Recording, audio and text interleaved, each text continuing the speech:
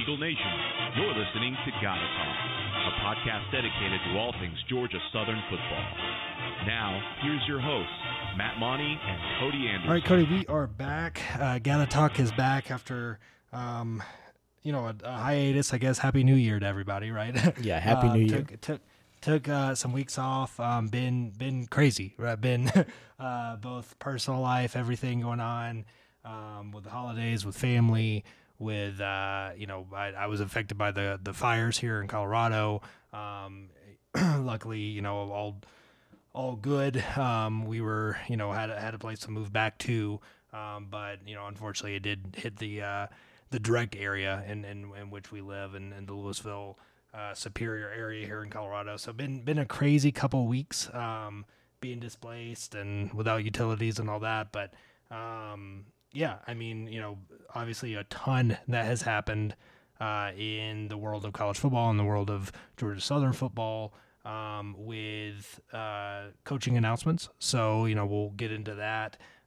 Pretty much, the last time we recorded, the only defensive hire we knew was retaining Kevin Whitley, right, interim coach, as secondary or as a defensive backs coach, right, or cornerback, sorry.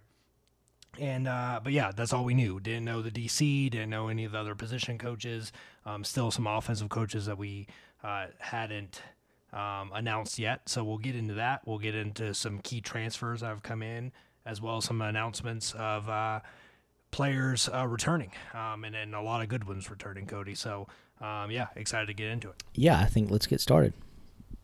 So jumping right into it, like I said, we picked up last time, went through offensive hires, obviously talked extensively about Brian Ellis, new offensive coordinator, coming from Western Kentucky.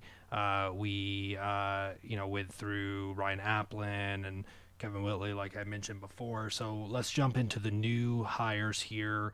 Don't necessarily have to go in chronological order because I don't even know that off the top of my head. But we'll start with the biggest one, right, which I think is defensive coordinator. We were all kind of wondering where this direction was going to go. Head coach Clay Helton had made it clear that he didn't want to shake up the defense too much. We obviously had been playing the 3-4 for a while here, and he wanted to just utilize the talent that we had, and continue kind of down that path and that system. And he got a good one. It's a position coach that is getting his first crack at being a defensive coordinator, but it's a really good one, really up-and-coming coach, Will Harris. So Will Harris he'll be the defensive coordinator and secondary coach, comes from the University of Washington. He was their defensive backs coach there at a team, led the nation, right, in pass defense. We're pretty good overall in defense, and he's produced just NFL prospect after NFL prospect there. So, high energy guy. I'm really excited to see what he can bring to this Georgia Southern defense, Cody. Yeah, no, you're exactly right. This is a great hire. It is his first shot at being defensive coordinator, but you look at the things that Washington has done out there in the Pac-12, and we'll get into the other coach that we brought, two other coaches we brought from that staff over here, but you can't help but be excited. And if that translates into top defenses here in the Sun Belt, that's going to look very good for us to not only make bowl games, but to compete for Sun Belt championships going into the future. So, no, I think this is a great hire. He's going to come in and coach a secondaries group, which I think a lot of us think needs to have a lot of work on, and to improve that area. We saw a lot of deep passes on us last year, and I think historically a lot of us fans have always thought that the secondary has lit some deep bombs get past us that shouldn't have. But no, I think this is a great hire. I think it's exciting. And this is one that I thought that Coach Helton and company knocked out of the park. I can't see anything that is a negative with this outside of the fact that this is his first coordinator job. But, somebody has to start somewhere, and he been rising the ranks through the coaching circles pretty quickly. So I think this is just his next step in his journey as a football coach. So, no, I think this is great. No complaints here. Right, and he was going to get snatched up somewhere, right, sooner or later. Yeah, So, he was going to get snatched up by somebody. and that's the thing to keep in mind with all these guys. We got some veteran guys. We'll get into the offensive line coach here coming up. But obviously, we've got some young guys. You say what you will about Ellis or Applin, both of which obviously have play calling experience on the offensive side of the ball. But they're young guys. I mean, if you look across, kind of the theme of this coaching staff, it's young guys that have a lot of potential. That energy too. I mean, just they really want to get in and do well, whether it's recruiting, what they coach at their position level or whatever, and they're up and comers. They're not just settling to be the defensive line coach or secondary or defensive backs coach or whatever you want to look at it. They're looking to do well so that they can improve and move on to a better job. Right. Yeah. So if you look at Will Harris, he is a California guy, Pasadena, California. He did play at USC, so maybe connection with Clay Helton there, although he ended his playing career in 2009, I believe right before Clay Helton came on staff, right? But I'm sure their paths probably crossed. He played a little bit with Seattle Seahawks, 2010, also played in the Canadian Football League. Coaching-wise, before Washington, San Jose State, we know they've had good teams right in the past. He was a co-defensive coordinator before that, although at a smaller level at Dixie College, as well as their recruiting coordinator and defensive backs coach. So maybe some, defensive play calling experience there, albeit at a small stage. Yeah. But yeah, I mean, I think, you look at the past hires, right? With this isn't new. No. We're not used to bringing in experienced defensive play callers or OCs really, and even in football. I mean, you look at Monken, right? I mean, Monken was a B-backs coach at Georgia Tech, and he came in as head coach. So, and then Scott Sloan, of course, was a co-defensive coordinator at App State coming in. So, I think it's warranted to have some concerns about, okay, well, he can coach defensive backs, but can he coach the entire unit? But like I said, you have to start somewhere, and I feel really good about. Yeah, and that they've had to have the conversation when going through the hiring process. What kind of defense would you run? How would you handle the situation here? All that had to be addressed. And you talk about their pass cross, and they had a pass. They played against, they coached against each other out in the Pac-12. So Clay Helton, has probably looked at the past couple seasons of Coach Harris out there, with their secondary group, defensive backs group, and had to be obviously impressed for him to hire him as his defensive coordinator. Yeah, and I think that's in reverse, right, too. Yeah. I mean, for him to want to come here, right? I know Washington is going through a coaching change, right? But, I mean, you're talking about a guy that coached a defensive backfield that led the nation in pass defense, right? So, I mean, that's going to get you, a job. Oh, yeah. Now, would it be a DC job? Maybe, maybe not. But, just like we've said on here before with Clay Helton, it's not like this was the end of the road, right? This wasn't like bottom barrel basement. He would have had other opportunities. Yeah. But I think that's to say something for Clay Helton. In their coaching aspect over there, it wasn't so much a lack of their defensive performance, right? Their defense was always good. It was more their offensive side of the ball and kind of their head coach personality that didn't, I don't think, mesh well. Since Peterson, since Peterson left, they just haven't really meshed well. Yeah, so, but no, and another thing too, and I guess we can move on to this, a lot of Washington fans was hoping he was being kept on by the new staff. Yeah. So I didn't see a negative thing on social media. Everybody was like, you got a great one. This guy's awesome. We wish he would have been retained. Same thing that we were saying. He could have got a job pretty much anywhere. So really, watching a few interviews and stuff with him, I think we have. Yeah, so on paper, it looks great. Now, we'll have to see how things play out in the fall and moving forward. But no, right now it looks great. Now, personnel to work with, we'll get more into this in a second. but he's got it, right? I mean, a lot of guys returning across the board on the defensive side of the ball, and I think his cupboard's gonna be full, right? I mean, he's gonna have some playmakers. Not saying that there's not positions to recruit for and develop, but he's gonna have especially defensive backs, and obviously he's got Coach Whitley there too. But yeah, he's gonna have a lot to work with. So going down, we'll stay on the defensive side of the ball, and then we'll go into, I believe, the lone offensive hire since we recorded. Two offensive hires. Coach. Two. Yeah. Oh, yeah, right, with running backs coach. That's right. Three wide receivers coach, the outside. Oh, okay. There you go. All right. Well, anyway, state defense. So we'll go down the list. So we'll go. Well, hold on. Technically, the running backs coach was hired when we first did the other interview, but it changed. Different one. Yeah, but he's different. Yeah. Like I said, a lot of things have happened in what 3-4 weeks since we recorded here. So let's jump to, love this name, Rip Rowan, right? So defensive line coach, Rip Rowan. And this is a guy, he comes from Washington as well, right? Yes, so, he was the defensive line coach for Washington this past season. Yep. So Will Harris brought two guys with him from Washington, an analyst, and then Rip Rowan, who was on the field coach, like you said. So I mean, another young guy. Yes. This is he's guy actually really from Georgia, from Marietta, Georgia. He's younger. Yeah, 91. Yeah.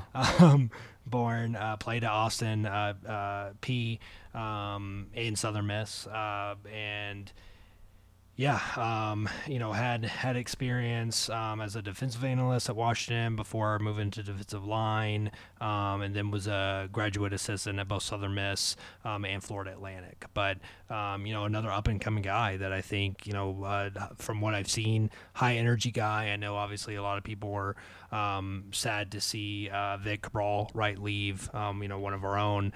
But I think this is a guy that's going to come in and re-energize that D block. Keep that high energy and get after the quarterback. Yeah, I think the hard thing about losing coaches here that we adore, right? Like nobody can say a bad thing about Vic at all. Is that we think that nobody else can come in and do as good a job or better. But just because we lose a good coach in Coach Vic Cabral doesn't mean that this guy coming in can't be just as good, if not better.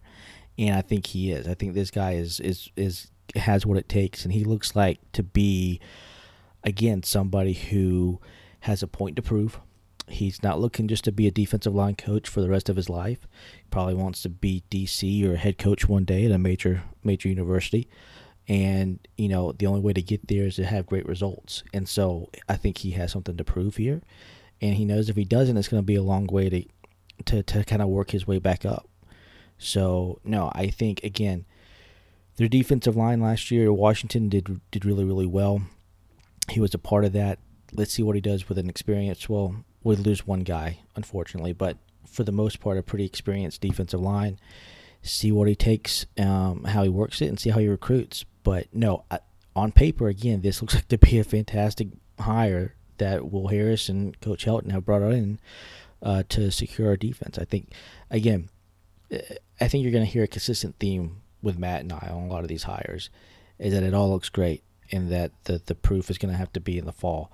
But I can't find one negative thing unless you want to point at age, maybe experience, but no, everything looks great. You could argue that for Vic, this hire. right? I mean, Vic's going to get the benefit of the doubt because he's an Eagle, right? But I mean, but exactly. Other than that, you look at the resumes, pretty. I mean, similar, but I mean, probably give the nod to Rip, right? I mean, being at a Power 5 school, where obviously Vic was on staff here, came back. And that's another thing too. I mean, with Hatcher, right? A lot of these analysts at Power 5 schools don't just move up the chain like he does, right? They either go to a smaller school and then kind of work their way up. But no, they took him right from analyst to defensive line coach. That's pretty impressive. That speaks volumes, I think, because I mean, at that level, at a Pac-12 school, right? I mean, they can have pretty much anyone they want. And so moving down the list, the second guy that Will Harris is bringing with him from the University of Washington is Aaron Schwartz, or Schwanz. I'm sorry, Aaron Schwanz. So this is an analyst, so another young guy. He was a defensive analyst with Washington, also a defensive analyst with LSU, and then he was a linebacker, special teams coordinator with Southeast Louisiana for between 2014 and 17. He was a GA at Wisconsin, wide receivers coach at UTEP, and then a GA at Midwestern State. Pretty good resume there. Some on the field experience, obviously most recently off the field. But this is another one that I think, younger guy that I, excited about. Yeah. Again, you can the thing here is going to be coaching experience. But again, you just said 4 years at Southeast Louisiana as a linebacker, special teams coordinator. Again, I can't say anything else besides that he's young, maybe doesn't have as much experience as what we'd hope, but at the same he's coming from a Pac-12 school. He's mid-30s. I mean, he was born 85, so he's older than some of these. He's coached under some really great defensive minds. The one at LSU who's now the head coach at Baylor, he was under his tutelage for a little bit. And Aranda. I mean, yes, Aranda, there you go. And I mean, you have to say that the knowledge is there. Now can he vocalize it and get young men to do what they want and coach them up and get them to have great results? We'll see that in the fall. But again, I can't look at this and say I don't know about this. This doesn't look good. No, this looks like a great hire. This looks like this is everything that we want in a linebackers coach. I can't find a fault in it. The Dave Aranda tree is like saying like the Nick Saban tree or like the Dabo Swinney tree for like offense. I mean, it's. I mean, yeah. If you're from that, like you know what you're doing. You've learned from the best. Yeah. No, I was gonna say, no, you're absolutely right, and that's not something small just to overlook and just say, oh well, who cares or whatever. What has he done on the field? No, that's a big thing. Whenever you can get in a room with somebody like him and just listen to him day in and day out for 2-3 seasons, that's huge. So, moving on, let's see. We'll jump to offense. So we'll do wide receiver. So Marcus Davis comes in. He's from Boynton Beach, Florida. Played at Auburn, which was the alma mater of head coach Clay Helton. He was a wide receivers coach at Hawaii this past year. He was a GA before that at Florida State. And then at his alma mater of Auburn was the off-the-field offensive analyst, strength and conditioning intern. And then in 2019 was assistant director of player personnel and player development for Auburn. So, once again, Clay Helton going to that Auburn connection, right, getting the GM. We talked about that in the last episode from the University of Auburn, now getting a wide receivers coach. Cody, tell me a little bit about Marcus Davis. Again, coming from Hawaii last season, there seems to be some issues out of Hawaii. Their head coach just got fired here lately, so looks like he did a good job of getting out of there. Again, I think he has a group to work with. We just brought in a lot of receivers in our recruiting class. We'll see what happens, but again, young guy, young coach, he's going to have something to prove. He's going to want to show well, and I think this is somebody that's going to be great to kind of teach our receivers to actually, run routes and do more than just block 85% of the game.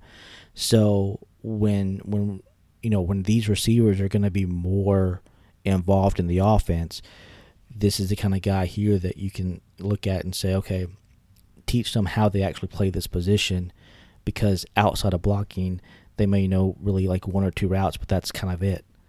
So no, I think we'll see what happens in the fall. But again, I can't really say anything outside of that he's young, and with everything that happened in Hawaii, The receivers did well. They know what. I mean, it wasn't like that was the fault of what happened it was in all Hawaii. off the field stuff. Yeah. No, it's all off the field stuff. That was more with the head coach than anything else. So, and he wasn't a part of that, not that we know of. And so, no, I think he understood that the situation there was bad. He was there for 1 year. He did his best, and he cost of living got over less. here and found. yes, cost of living's less, and not as close to the beach. But regardless, again, I can't look at this and say what was Coach Helton thinking. Well, he's going to have support too, right? I mean, you've got Ryan Applin, who's the tight ends coach, inside receivers, and the pass game coordinator, right? So we talked about him in the last episode. Obviously, he played quarterback at Arkansas State, coached there, running backs last year, but he's been offensive coordinator in the past. So like he'll have support there. He'll have support with Brian Ellis, new offensive coordinator and the quarterbacks coach, and then of course Clay Helton. Being the offensive genius that he is, like he's going to have that support around him. Where I think he'll continue to grow and develop as a wide receivers coach. And we have while it hasn't been our bread and butter, we've got talent there. We're bringing in more talent with this latest recruiting class. Maybe some more to come, right, with transfers. But from what we see returning, again, he's got something to work with. So I think he's got a huge opportunity in front of him to show that look, we can be a legitimate passing threat. So. No, that's all I got. No, I think this is a great position for a young coach like him to come in and prove himself. So moving to Matt Merritt. So this is an interesting one, right? So you had this is a very good hire. Huge hire. I mean, literally, I think you could argue from that first batch that we talked about in the last episode, the running backs coach might have been the big home run hire of everyone, right? I mean, with Ephraim Reed, right, and coming from Michigan State, yes, he was off the field. He was a running backs analyst. He helped out with the running backs, a dominant running game there at Michigan State, right? And we were really excited about it. Another young guy, been mentioned on a bunch of lists of like top 25 up and coming coaches, all this kind of stuff. Then he leaves. Running back coach leaves Michigan State. They immediately go to him, right? So same thing, right? That says something that they could have went and got anybody. In fact, that running back coach of Michigan State went to Florida because he was previously at Louisiana under Napier. So that's kind of how this all kind of relates to each other. And then Michigan State, immediately calls him up and say, come back. Boom. I don't even know if he ever made it to Statesboro, maybe. But yeah, who knows very short. Who knows if he even signed the lease and be a part of it. 2 weeks. Very short contract. But so he's back at Michigan State. Good for him. And then, now, let me ask you this, because I don't know this question, and maybe you do. But with position coaches like this, is there like a buyout that Michigan State has to give us, even it may be smaller, obviously, than a head coaching buyout? But would there be any sort of buyout with something like that? I don't know if it's standard. I'm sure it exists, and it just depends on the contract. Okay. So, it certainly would be smaller. And that's the thing is, like, I assume contracts were signed. And it wasn't just a verbal agreement. I mean, it was official. The school announced it. They announced it. I never even saw if he ever got a bio up. I think he did, right, on the website and all that. He was on the payroll. And there are contracts involved, obviously, with coordinators and on the field position coaches and off the field coaches. But I would think there would be something or some kind of out. I don't know who's on the hook for that. If that's him, if that's Michigan State, combination. I don't know, but it'd be interesting to see if someone can dig into that.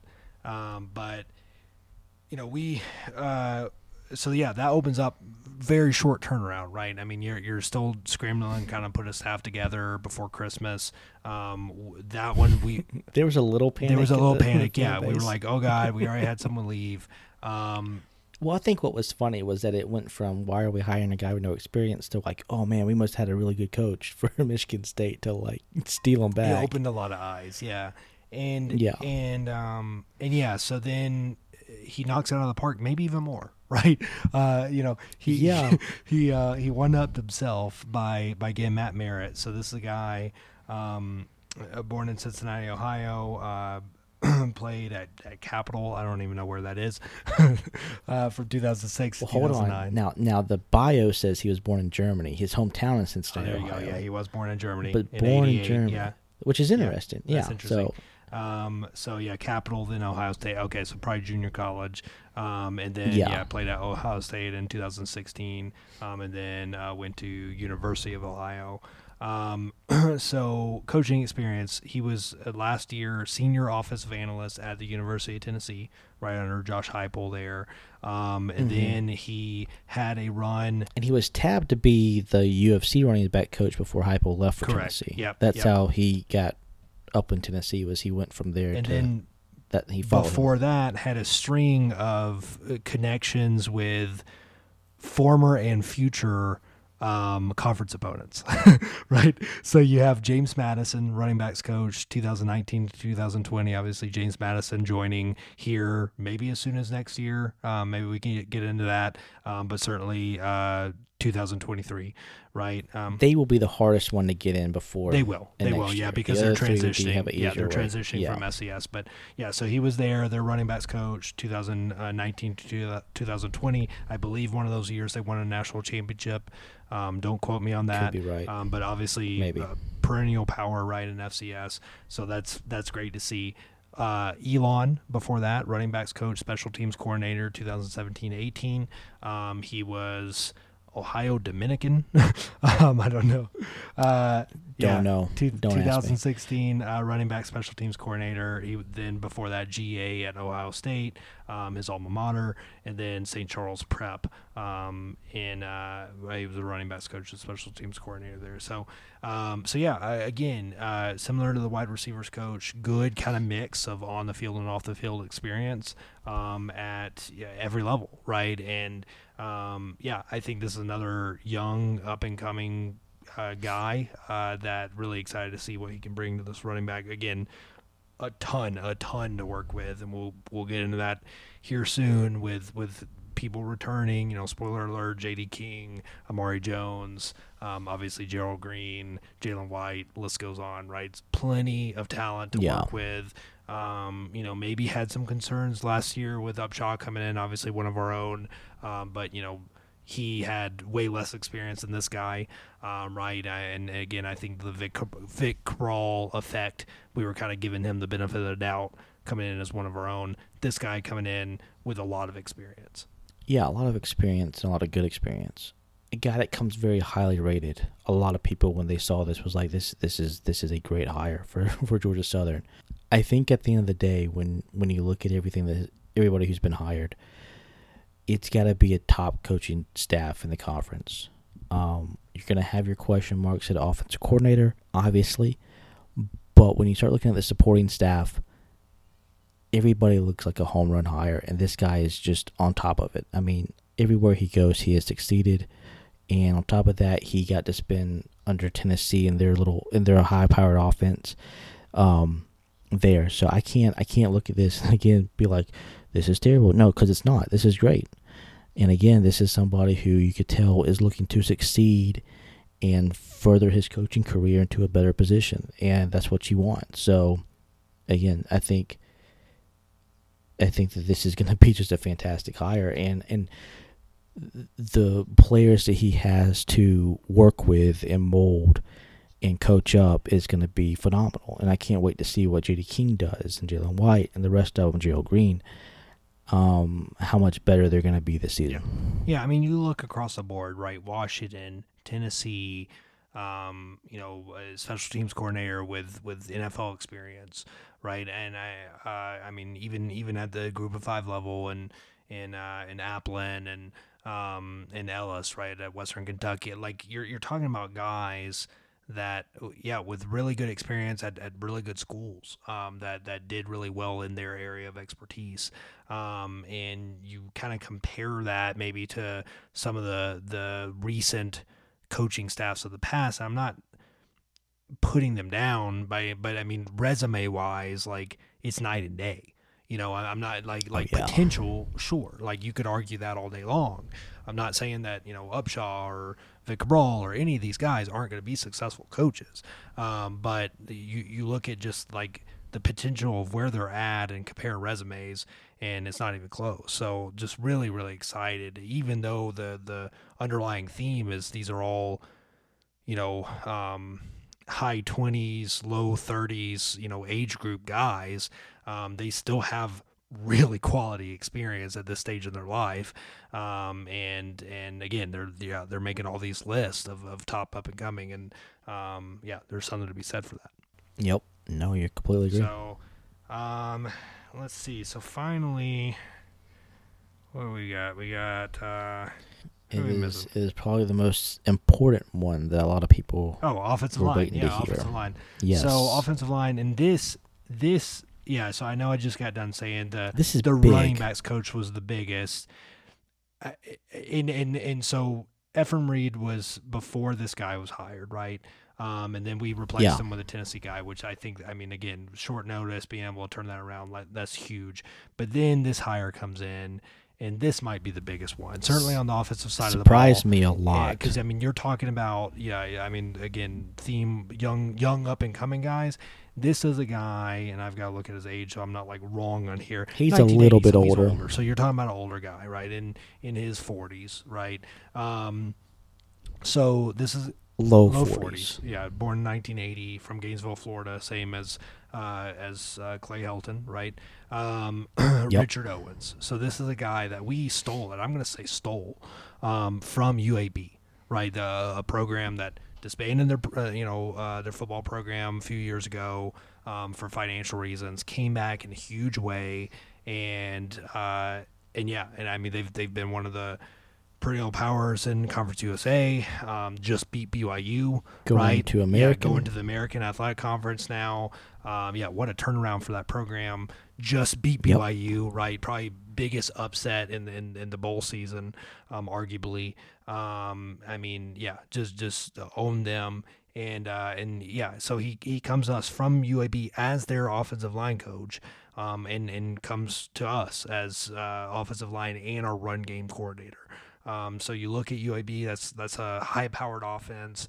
They've had dominant offensive lines, for the past several years. And then, Richard Owens also, before UAB, has plenty of experience. Louisville, tight ends coach, recruiting coordinator, South Alabama, offensive line coach, and tight ends coach. And then he was at UAB for another stint before that as their tight ends coach, as their offensive coordinator in 2013, and their wide receivers coach, and then their tight ends coach in 2012. Ton of experience, quality experience. I'm really, really excited about this hire. And played well in the NFL. Yep. 5 seasons in the NFL is not a something to laugh at. Played at Louisville, played for the Vikings, the Rams, and the Jets. So. Yeah. So no, I think with this, I watched that bowl game with UAB and BYU, and the thing that I noticed about their offensive line is that they generated push and they were nasty. And to do that against a BYU team who has a pretty nasty and dominant defensive line was pretty impressive. And I cannot wait to see that here. Because I think, one of the things that you and I have talked about extensively, at least since probably, the 2018 season, is how the offensive line has not seemed to have generated that push or doesn't seem to have that nastiness in it that we would hope to see, especially in a team that was supposedly run heavy, option based offense, right? This Coach Owens, he should be able to instill that into this offensive line, and start to get them to understand how to work as a unit and to push the defensive line down the field and help the running backs out, right? Because if you're pushing the defensive line back 2, 3, 4 yards, well, that just makes our talented running back core, that much more better at what they're going to do. Yeah. So no, this one is great. This one is, I can't wait to see how this affects the team. And again, consistent theme here. This looks like a great hire on paper. Here's the other thing too. We actually stole a coach Same position. With same position from a team that's going from Conference USA to the American Conference. That's a big deal. It is. I don't know. That's a pretty huge deal. Guy, former offensive. Well, then that doesn't happen here. Coordinator, former, tight ends coach at Louisville, right? So Power 5 position coach experience. So yeah, I mean, this is really big. No, completely agree. This is huge.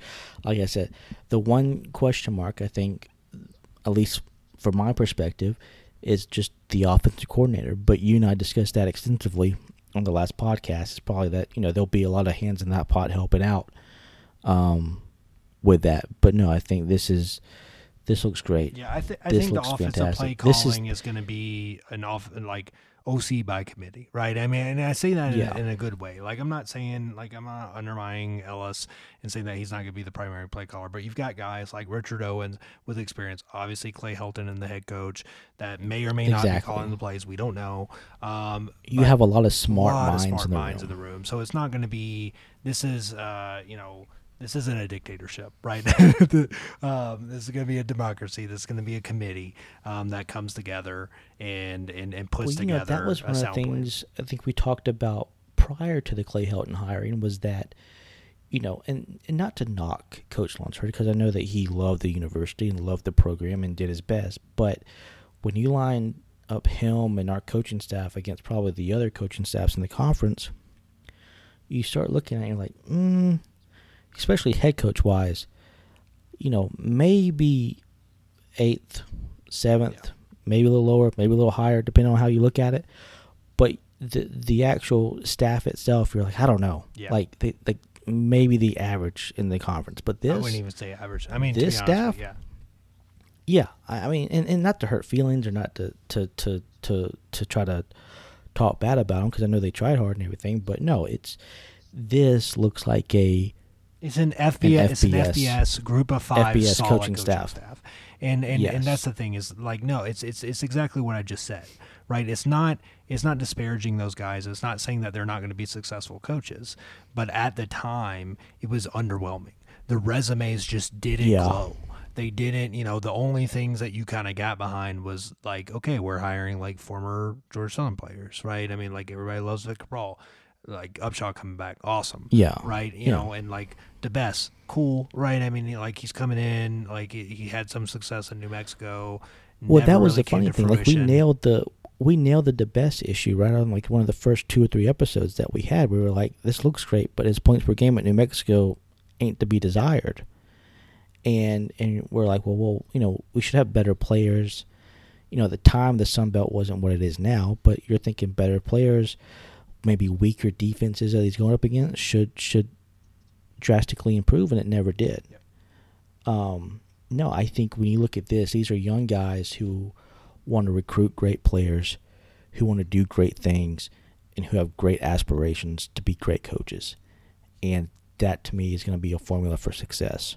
Well, even like Doug Roos, right? I mean, Doug Roos comes in, everybody's excited about it because they want to relive the glory days of 14 and 15, right? But I mean, you're talking about a guy that, had success. How much of that success was like him, and how much of that success was Willie Fritz, right? At Sam Houston and at Georgia Southern. I know, or his staff. I mean, Del McGee was the running back coach. He had Alex Atkins as the offensive line coach. Yeah, I mean, now OC at Florida State. So, yeah, again, that staff was amazing.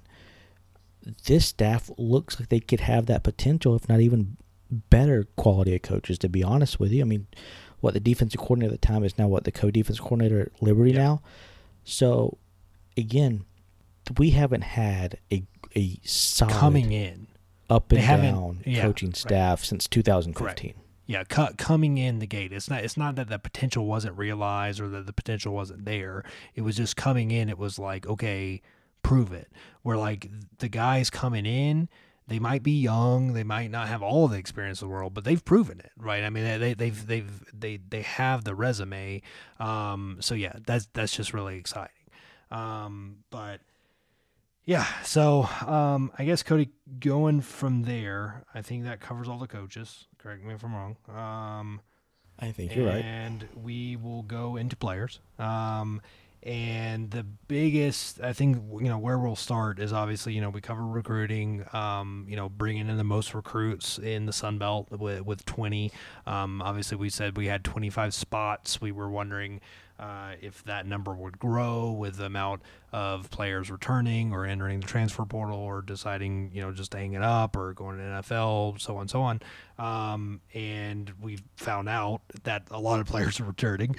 So that the little question mark there as far as how many scholarships we really have to work with. I don't have that answer, but we knew we had a little bit of wiggle room to bring in some experience on the player side through the transfer portal, right? And we did that in a big way, in a position that was a bit of a question mark with a change in offense, and that's quarterback. And we fulfilled that with, we brought in several, so we can get to that, but I think the big one is Kyle Vantrease. So coming in from the University of Buffalo, this is a guy who has started there since 2017 as a senior last year. Buffalo wasn't great record-wise, 4-8, but he new coaching staff, breaking in new offense, right? But this is a kid with a ton of starting experience in FBS football, right? Yes. Played the first 10 games of the 2021 season, 161 of 262, over 1,800 yards, 8 touchdowns, 6 interceptions, also rushed for 3 touchdowns. Kid can punt. Right, he had a punt against Nebraska. I don't think he has to worry about that aspect. He won't. He shouldn't with Anthony Beck. But hey, Anthony Beck has a competition in there too. They could switch positions. He played quarterback in high school. There you go. Yeah, so that might be a fun experiment. But yeah, he averaged 65 yards at 2 punts. Now that was skewed because in the Nebraska game he punted for 81 yards. And that wasn't even just like a bounce. I mean, he knocked it. Go back and watch the Twitter video. But yeah, I mean, this is a kid that 6'3", 215 from Stowe, Ohio. He was a solid starting quarterback in the MAC. Right, and I think this is a guy. He's a 6-year senior using the COVID year. Again, 3 years of starting experience. Probably his 2021 season was his worst one, you could argue, of his career so far. He was played all 7 games in the COVID-shortened 2020 season, 1,300 yards, 7 touchdowns, also had 4 rushing touchdowns. And then his redshirt sophomore season is when he got his quality playing time. He was almost 1,200 yards, 8 touchdowns, and threw just 2 interceptions that year, along with 6 rushing touchdowns. So, this is a kid that I think, is probably the front runner to be QB1 this year. Right? Only 1 year of eligibility. Yeah. So, call him a loner, call him what you will, but, I think this is a kid that's going to come in, could pick up the offense of what Brian Ellis and Coach Helton want to do pretty quickly. And you could see this guy, start day one right against Morgan State and the rest of the season. And if anything, definitely push the guys we have in the Cam Ransoms of the world, and the 2 young guys, right? Kid from Walton and David Dallas, and right, and even Solgeski, right? So I mean, this is a guy that's going to come in with experience, and add a ton of depth to the quarterback room, but probably right now is the front runner to get the start. He's going to allow, obviously, what you mentioned, the young man, the 2 incoming freshmen. We're going to have Dallas and the kid from Cobb County, for them to come in, redshirt, learn the system, get accustomed to college, the whole 9 yards. This, I think, is going to be a good competition for Cam Ransom, right? Somebody that can push him, somebody that can sit there and say, okay, if you want to start, this is who you got to beat out. And if he beats this young man out, this transfer from Buffalo, then, wow, we're going to have something here. But if we don't, it's fine. You can still let Cam second string, let him learn the system like the two incoming freshmen are. Let him get accustomed to what they got to see, get his reps in practice, and then if he doesn't play in 4 games or whatever, you can use it as a redshirt year, give him another extra year of eligibility, and there you go. You have him for next year, and we're off and running. I think this is to me a great pickup and a great signing, because you know your floor now, right? Like you have a great floor. Yep. The floor is this kid. If Cam Newton beats him, watch out. I think we're going to have a special year. That's a great point. Where we didn't really know that last year, right? I mean, we were optimistic about Justin Tomlin for like the little bit that we saw him, but we didn't know how he was really going to take on that QB1 role, right? Where like you're the guy. Yeah. And of course, missing the first 2 games of the season and all that. But yeah, this is a guy that can go out and not only put up numbers but win you football games. Throw it. He has an arm. You mentioned his leg. He has a huge arm. Just Google him, or get on Twitter if you're on Twitter, and copy and paste his name, right? Kyle Vantrease, in search, and go to the video section. And I mean, almost every single highlight are dimes.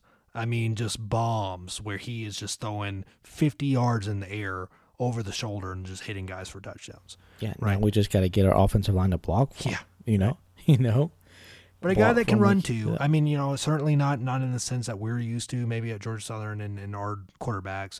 But I mean, it's a guy that he's not just going to be a lame duck back there, right? He's a guy that can move. Yeah. He's had 3+, 5+ touchdowns every season. So and usually he gets his yards in like short yardage situations, right? But yeah, I mean, I think this is the type of guy that even if it is just for 1 year in that bridge kind of year, that bridge gap, if he ends up being the starter, I think this is a great move for Clay Helton and this offense moving forward. Yeah, it is. No, and like I said, it allows your young guys, your young quarterback core, the year that they need to study and learn and understand how the system is going to work, and then you can obviously go forward from there. Because I think quarterback wise, they're talented, but they're young. Mm-hmm. This is a great guy to come in, as you just said, bridge gap year. To me, he's a great floor. If all goes well, should be bowl eligible. But if Cam beats him, what does that say about Cam? How does it say how talented Cam is? Yeah. And what Cam can show in practice. I agree. Yeah, I think that's a huge tell. That's a huge tell if that happens. Yeah. Yeah. So I think, obviously it makes me excited to see the spring game now, to be honest with you. To kind of see what little bit of the offense they can get in and teach in the spring practices, what they can show. And I believe he's a spring, like he's in now, right? Did he enroll? Yes. I think he's early enroll, which is huge. So he's coming in, grad transfer, right? Early enroll, so it'll be him and it'll be Cam pretty much right out of the gate. Like that's at least hope so. Yeah, I think so. I mean, I know he's already been on campus. I know he was at a basketball game. His family taking pictures with Gus and stuff. Seems like they've all embraced the Gata lifestyle, right? And I'm excited about it. Like I think this is a kid that again is consistent. We need someone that has the arm, that can make the throws, that can take care of the football. Now, yes, he threw some interceptions. That's a concern. But Buffalo, you look at their offense.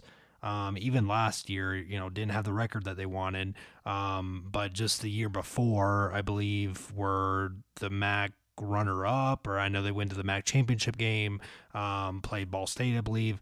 And they've had a good team, and they're that balanced offense. They always had that good kind of power running game, but also could mix in the throws, hit teams deep. Yeah, I feel like just about all the MAC offenses are the same now. Very heavy run base. Heavy run, but then can hit you over the top, which we've heard Clay Helton say that's what he wants to do. So this is the perfect guy to come in. Now, does that concern you that we may have like a MAC looking offense?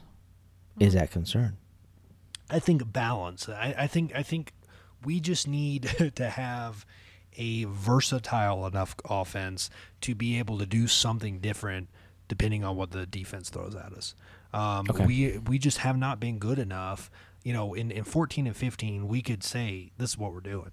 We're running to the outside. We're pitching the ball to Matt Breida. Stop us. Or really just hand it off. Or hand it off the middle, yeah. and we're going to make gaps, as wide as the Red Sea with Moses, right? and we're going to run through it. But that hasn't been the case since. No. And I think we've talked about lacking identity on offense. And I think that's the key here. Is like this. We're trying to build that identity. Van Treese, if he is the guy, will help us bridge that gap.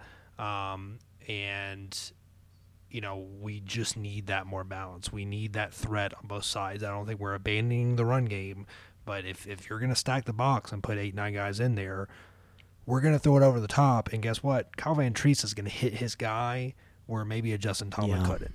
It's just the truth. And as good as Shai Werts was, Kyle Van Treese is going to hit his guy more often than Shai Werts has got. And we have receivers. Yes.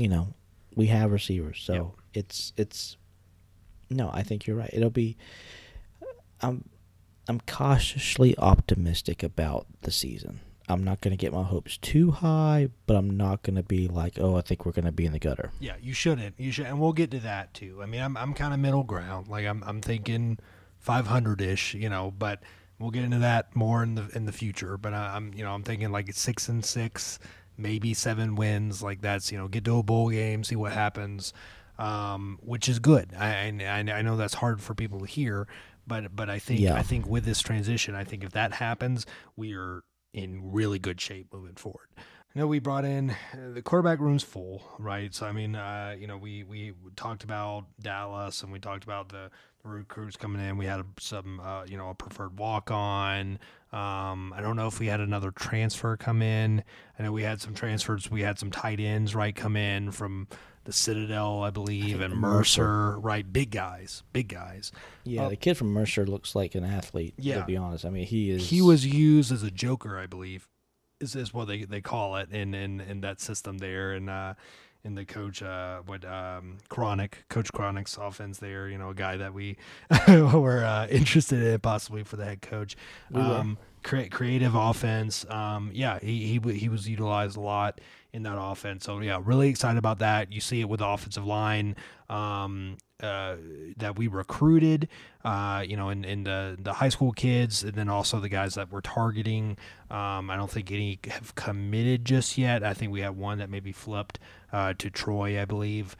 Big offensive lineman. I think so. But yeah, I mean, you see the guys that Coach Helton and his staff are going after, and through wide receivers, tight ends, and offensive linemen. Big guys, big frames, something that we're not quite used to. Talking 6'3" to 6'5", 6'6" guys, offensive linemen 300 plus. Even some of the tight ends were like 260, right? I mean, so huge guys. Really excited to see how this shakes out. No, I think what is it? The next signing period is coming up in the next 3 weeks or so. So we'll probably follow up with something after that. Yep. Don't you think? When we kind of get some stuff, when they get that all finalized and in, and then we can really talk about who they brought in. Maybe 247 would have updated some stuff by then to let us know exactly where we stand in the conference recruiting race, but who knows? But no, I think to me at this point it's kind of wait and see. The quarterback one was a big get. I think the tight end that we got from Mercer looks to be very interesting. Especially if we can use him in our passing game. I think he'd be a great threat, especially across down the seam and in some flats routes, and just a way to kind of change up the look on offense and to really confuse the defense. Yeah. So we'll end today's show, or at least the big segment will be guys returning, right? So this is something that we talked about. This is huge. This is huge, and we mentioned it. We mentioned it in the last episode, and I believe in the one before, right? But that was still kind of too early. But in the last episode, 3-4 weeks ago, right before Christmas, how we started across, right, the Sun Belt and Group of Five and all of college football, transfer portal blowing up, just guys left and right, just going in, all quiet on Georgia Southern, right? Just not really seeing anybody. And a couple guys declared for the NFL. Yeah, a couple guys declared for the NFL, but you're not seeing this mass exodus that you're seeing at schools like Louisiana, right? Billy Napier leaves there. Those guys are so mad. Yeah, I know. Yeah, God bless them. The Rage and Review guys. God bless them. Great guys, and they do a fantastic job. But man, I mean, they are losing their minds, and they should be. I mean, we would too, right? This would be a very different. I don't know. No? We'll have a different podcast. No, but it's expected. If your coach leaves, he's going to take half the staff and probably a few players. It's expected. Yeah. Well, yeah. I guess it is. I don't know. I'm frankly surprised how many guys Napier has taken from Louisiana to Florida, and it's going to be interesting to see how that shakes out. Like, are you really? I mean, I'm not discrediting Louisiana and what they've built, what Napier built there, right? But I mean, like, you're saying those guys are SEC quality guys, like that. They like, I don't know. I mean, it'll be interesting to see if they come in or like impact players from day one, or if they're just kind of like depth. I think they're probably depth. And are they going to be happy being depth though? Like, I get it, guys are under recruited all the time. And guys are over recruited. I mean, you see all these like transfer portal, like 5-star guys, right, that are going on to their third school now because they don't fit in anywhere. But so I get it, but it's just interesting that, like, it's not surprising that so many guys left Louisiana, but I am surprised with the amount of players that went to Florida. He recruited a lot of great players. He did a lot of really good players. So I'm not surprised if, to be honest, it's kind of, let's say Clay Helton does the same thing. Let's say he comes in here first year, we're 6-6, 7-5, we're in a bowl game, good. He increases it, we get into championships and, all that good stuff, and he's out, like Napier is, right? Yeah. Waits his time, picks the school he wants to go to. Mm-hmm. I'm not going to be surprised if he takes the majority of the coaching staff. That's and true. A lot of transfer. Coaching staff makes sense. I guess just the players, but I mean, I guess it just goes to show you that they form relationships with Napier and that coaching staff. But I mean, just talent-wise, like, it just shows that the playing field isn't that far apart as some think it is. No, right? Yeah. And I don't exactly Dan Mullen if he was exactly the greatest recruiter at the University of Florida. Seem like he is. Yeah. So, Napier could go in there and say, hey, these are some places where we need some depth quickly, and decided to say, hey, I trust these guys. I mean, he's seen them day in, day out. No, but, True. Maybe there were things said behind closed doors that was like, maybe I won't touch certain guys or I won't go after Louisiana players, and they feel like that's been lied about or that he's lied to him about that. Maybe that's where the anger comes. But I think just in general, the way that college football is today, that's not something to get too upset about. But anyways, we got on a really bad tangent. That was not where we were supposed to go on that. It was not. So we'll go. So the players returning for us. The point was, yes, across the board, and Louisiana is kind of the close to home example. You're just seeing this mass exodus with a coaching change, whether it's coach being fired and let go or coach moving on.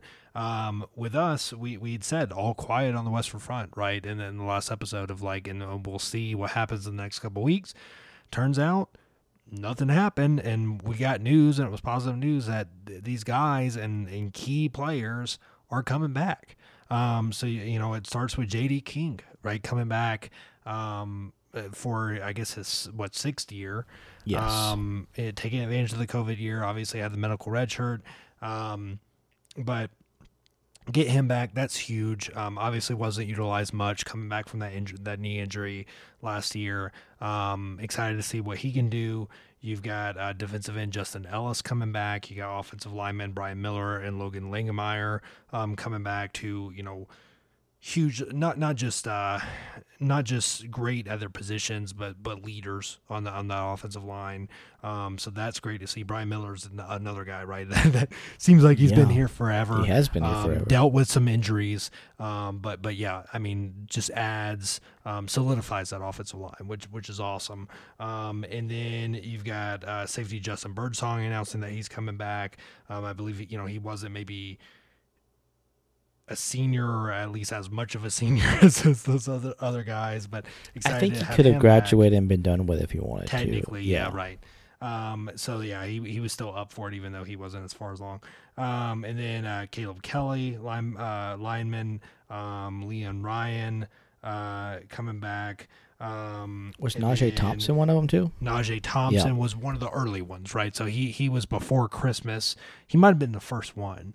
And we retweeted that because you talk about a guy that I think I called him on Twitter, heart and soul of the team, right? I mean, you're talking about a guy that's gone through multiple coaching staffs, that literally multiple does positions, whatever you ask of him. Right, he'll be a special teams player of the week. Then he'll make a Sports Center top 10 catch, right, the next week. Then he'll play defensive back and make it like a one-handed interception. Yeah. Right, yeah. This past season, one-handed interception in the end zone. So you talk about a guy that he's not going to go down. You might not remember him if you're unless you're a hardcore fan 10, 20 years from now, from being like, oh, that was an impact player, that was a big guy. But he literally does everything, and he does it well, and no questions asked, will go out and do it, right? Yeah, super excited to have him back. I think this speaks volumes on two fronts. One, how much I think these players love the university and the fan base, and how much they want to see it end on a positive note. Two, I think it also speaks volumes for the coaching staff to come in so quickly and build the relationships with these players, with these leaders, and for them to say, okay, I'm going to stick around. Because that's hard to do. Because I know that a lot of them had great relationships with the last coaching staff. A lot of them felt maybe that the last coaching staff wasn't given enough leeway, or was treated maybe a little bit unfairly. But give props to Coach Helton and his staff for coming in and saying, you're saying all the right things. I understand that only goes so far, and you'll see what happens on the field, right? And next year, who knows? Depending on how it goes, could be very different. And we see a situation like Louisiana. But again, not to pick on them, but they hire a guy from within. They do a Lunsford type hire, right? It was a little bit better than that. But yeah, go ahead. Yeah, getting Coach Daz, their offensive coordinator, former quarterback, record-setting quarterback for them, right? A guy that players coach, right? Oh yeah, everybody loves him. Sees you see the video of them freaking out when he comes in. AD announces him, and then just everybody leaves. And I get it. You're getting promised by Napier. You get to go to SEC school. You get to go. You prove yourself at Louisiana. You go wherever, Power 5 school. But I don't know. I kind of expected that to some degree, right? You expected it. We talked about it where with Lunsford leaving, we thought there would be guys that just say, you know what, I'm done. I did my time. I'm done. Got my degree. I'm gonna go. Got my degree. Yeah. You go to the NFL. You try your shot at Canada or USFL or something like that, or you transfer. And we just saw very, very little of it. And I think that, speaks volumes for Coach Helton and that coaching staff of they retained that. They said the right things, and can they follow through and deliver on those promises or whatever they said? Who knows? Jury's out on that. But I think something can be said to be able to retain these key guys. Yeah, I think it speaks volumes. Ones that we're leaving out, obviously, Todd Bradley Glenn, right, He's coming back again, and he announced it a week or so ago before this. Yep, he did. He was a recent one, and you talk about a guy that has gone through the ringer. Talk about a heart and soul of a team there. Yeah, another heart and soul of the team. So that's huge. Even if it's just leadership, right? Just players, coach, he's probably going to start, but just to have that depth, to have that leadership, to have that continuity, on the defense is going to be so huge for Will Harris, right? Yes. And then on the offensive side, Amari Jones, a guy coming in from Tulane. You talk about J.D. King being underutilized. Amari Jones was, the Swiss Amari knife, right, as they call him. And we were really excited thinking that he might kind of take the place of a Wesley Kennedy. And in some ways he did. I mean, certainly like Najee Thompson played some quarterback, played wide receiver, played slot, played running back. I think did everything but offensive line and tight end, to be honest with you. There you go. And I expect the same. I think in this offense that is not going to be as one-dimensional, I'm really excited to see him shine. I think Wildcat, I think slot, I think, obviously line him up at running back, put him in, wide receiver, in 4 wide receiver, 4 or 5 wide receiver sets. I think that's a guy. I mean, you see him catching balls. Like I'm really, really excited about what he can bring in this new multi-dimensional offense. No, you're exactly right. And see what Coach Ellis and Helton can think of what they can do. I mean, again, I think the first time in a long time I'm really excited about a spring game because I want to see what the offense is going to look like. And that's really going to be our only glimpse of it until we play, Morgan State to start the season. So, see how I don't think they'll show much, but hopefully what they do show will give us an idea of kind of where they're headed. And hopefully they show enough to win. Yes. Because Gardner Webb, we barely did. Gosh, I know. I think if we beat Morgan State by like 3 touchdowns, I think the whole fan base will be like, all right, we're excited now. We're good. But, let's just talk about that for a minute. That's a big thing, right? To not just barely beat an FCS school. I mean, because that's honestly where we've been at the past couple of years. It is. I mean, you say that, and like you could go back to, Maine 2018. Summers. Well, Maine, but I was gonna say you could go back to Savannah State. Now they weren't FCS or New Hampshire, but or New Hampshire, right? Yeah, that's true. Yeah. New Hampshire, I think people definitely, if they didn't already see the writing on the wall, that was it. Saw it then. But with Savannah State, I mean, we said it right. Like we beat them by 3-4 touchdowns, and they were still like, I don't know, like big concerns. But yeah, no, I and again, I said it in a past episode. Like this isn't. I truly believe this isn't Tyson Summers 2.0. Like for one, you're talking about a guy with head coaching experience and a winning record and doing it at a big stage and winning major bowl games and major conference championships. And again, a staff that has been successful. I mean, you can have concerns at certain areas, offensive coordinator included, even defensive coordinator of lack of experience. But I mean, I think altogether, when it all meshes, like this is really exciting. Now, is it going to be overnight? Is it going to, no, I mean, I don't think we're just going to take the Sun Belt by storm first year, but I think this is a step in the right direction where everyone kind of saw where we were headed, and Jared Banco has made it clear that he saw this even before the off-the-field stuff, that we were headed in the wrong direction. And there was a recent podcast that interviewed him, and he was like, that wasn't like, there was other things, like it wasn't just the off-the-field issues. Yeah, the AD guy. Yeah. But no, I think I'm excited. I am very excited about this upcoming season. I can't wait for it to get here. I know it's only January, so the next 8 to 9 months is going to be pretty long. But to me, there should be a sense of optimism and hope. And usually you don't get that when you finish 3-9. But I feel like we should, if things go right, based on this coaching staff, based on what I see, we should have a chance at the very least to be bowl eligible. Yep. Yeah, I agree. I think 6-6 is kind of like the bar. I don't want to say that's the ceiling, but I think if we hit that, as hard as it is, like I know it's going to be tough, pill for a lot of fans to swallow, but I think that is a successful season.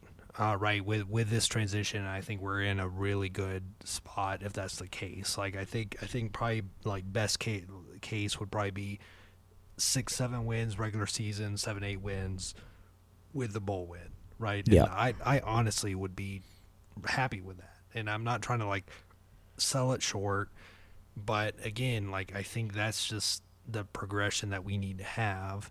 And if we can do that, I think next year, in 2023 is even more promising where, we're looking at more 9, 10, 11 wins in the conference championship.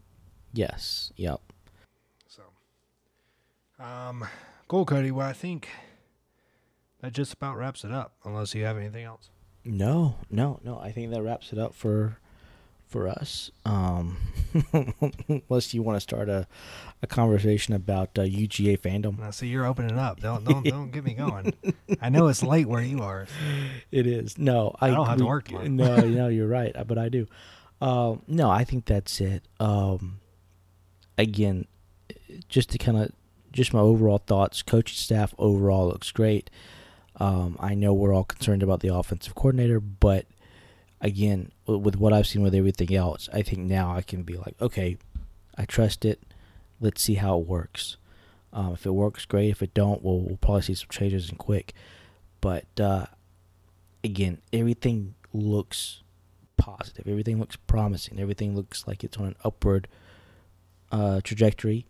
And at this point, there's no doom and gloom. I don't know about you, but I don't really feel any doom and gloom at this point. Which is a huge, huge thing coming off what I think is obviously one of the worst seasons we've ever had. Yeah, no, I agree. Let's see. There was one quick point I wanted to make. So about going back to Vantrease real quick. I saw this on Twitter and it was a great point. Last time we had a bridge quarterback that came in to kind of right the ship and usher in a new offense, it was Jay Beauchamp.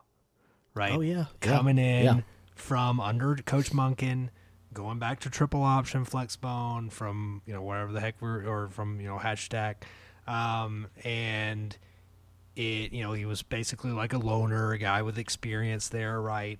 And it was coming off a 3-win season, right? Or no, I'm sorry. That wasn't. I guess that was Hatcher's final year, so that was a 3-win season. But anyway, coming off of a bad losing season and a bad tenure overall, I guess, in Hatcher, and we've obviously debated that. But yeah, I thought that was a really interesting point. If this kid does come in and ends up being QB1, it's interesting. Yeah, like the loner thing is not a bad thing to kind of bridge that gap. So. Yeah, again, just throw that like little caveat in there, and yeah, I share kind of the optimism with you, Cody. I'm really excited. Honestly, first spring game I think in several seasons. I'm really excited for. No info on that yet of when that's going to be. No, none. Usually in early April, right? Sometimes even in March, but. So we'll wait to see that. We'll plan probably the next episode, take a couple weeks off, maybe more, and then we'll be in touch with everyone on social media of when that next episode will release, either previewing spring game or certainly recapping it, and then recruiting, tying that in with the second half of the recruiting period, and then kind of ushering that into summer, taking a break again, and then getting back into it for Clay Helton year 1. So really excited for it, Cody. Yep, I cannot wait. It's just kind of that off season period. It's just what's the next thing to get excited about until football season gets here.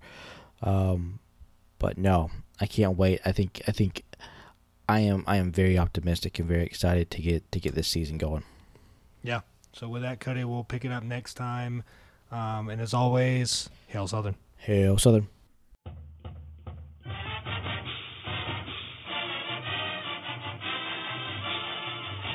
Thank you for listening to Gotta Talk.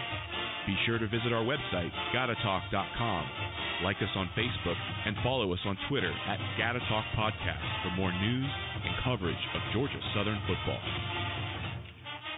Reach out with questions, share your thoughts, or suggest topics on our social media channels or by emailing us at gattatalkpodcast@gmail.com. Until next time, Eagle Nation, gotta and hail Southern.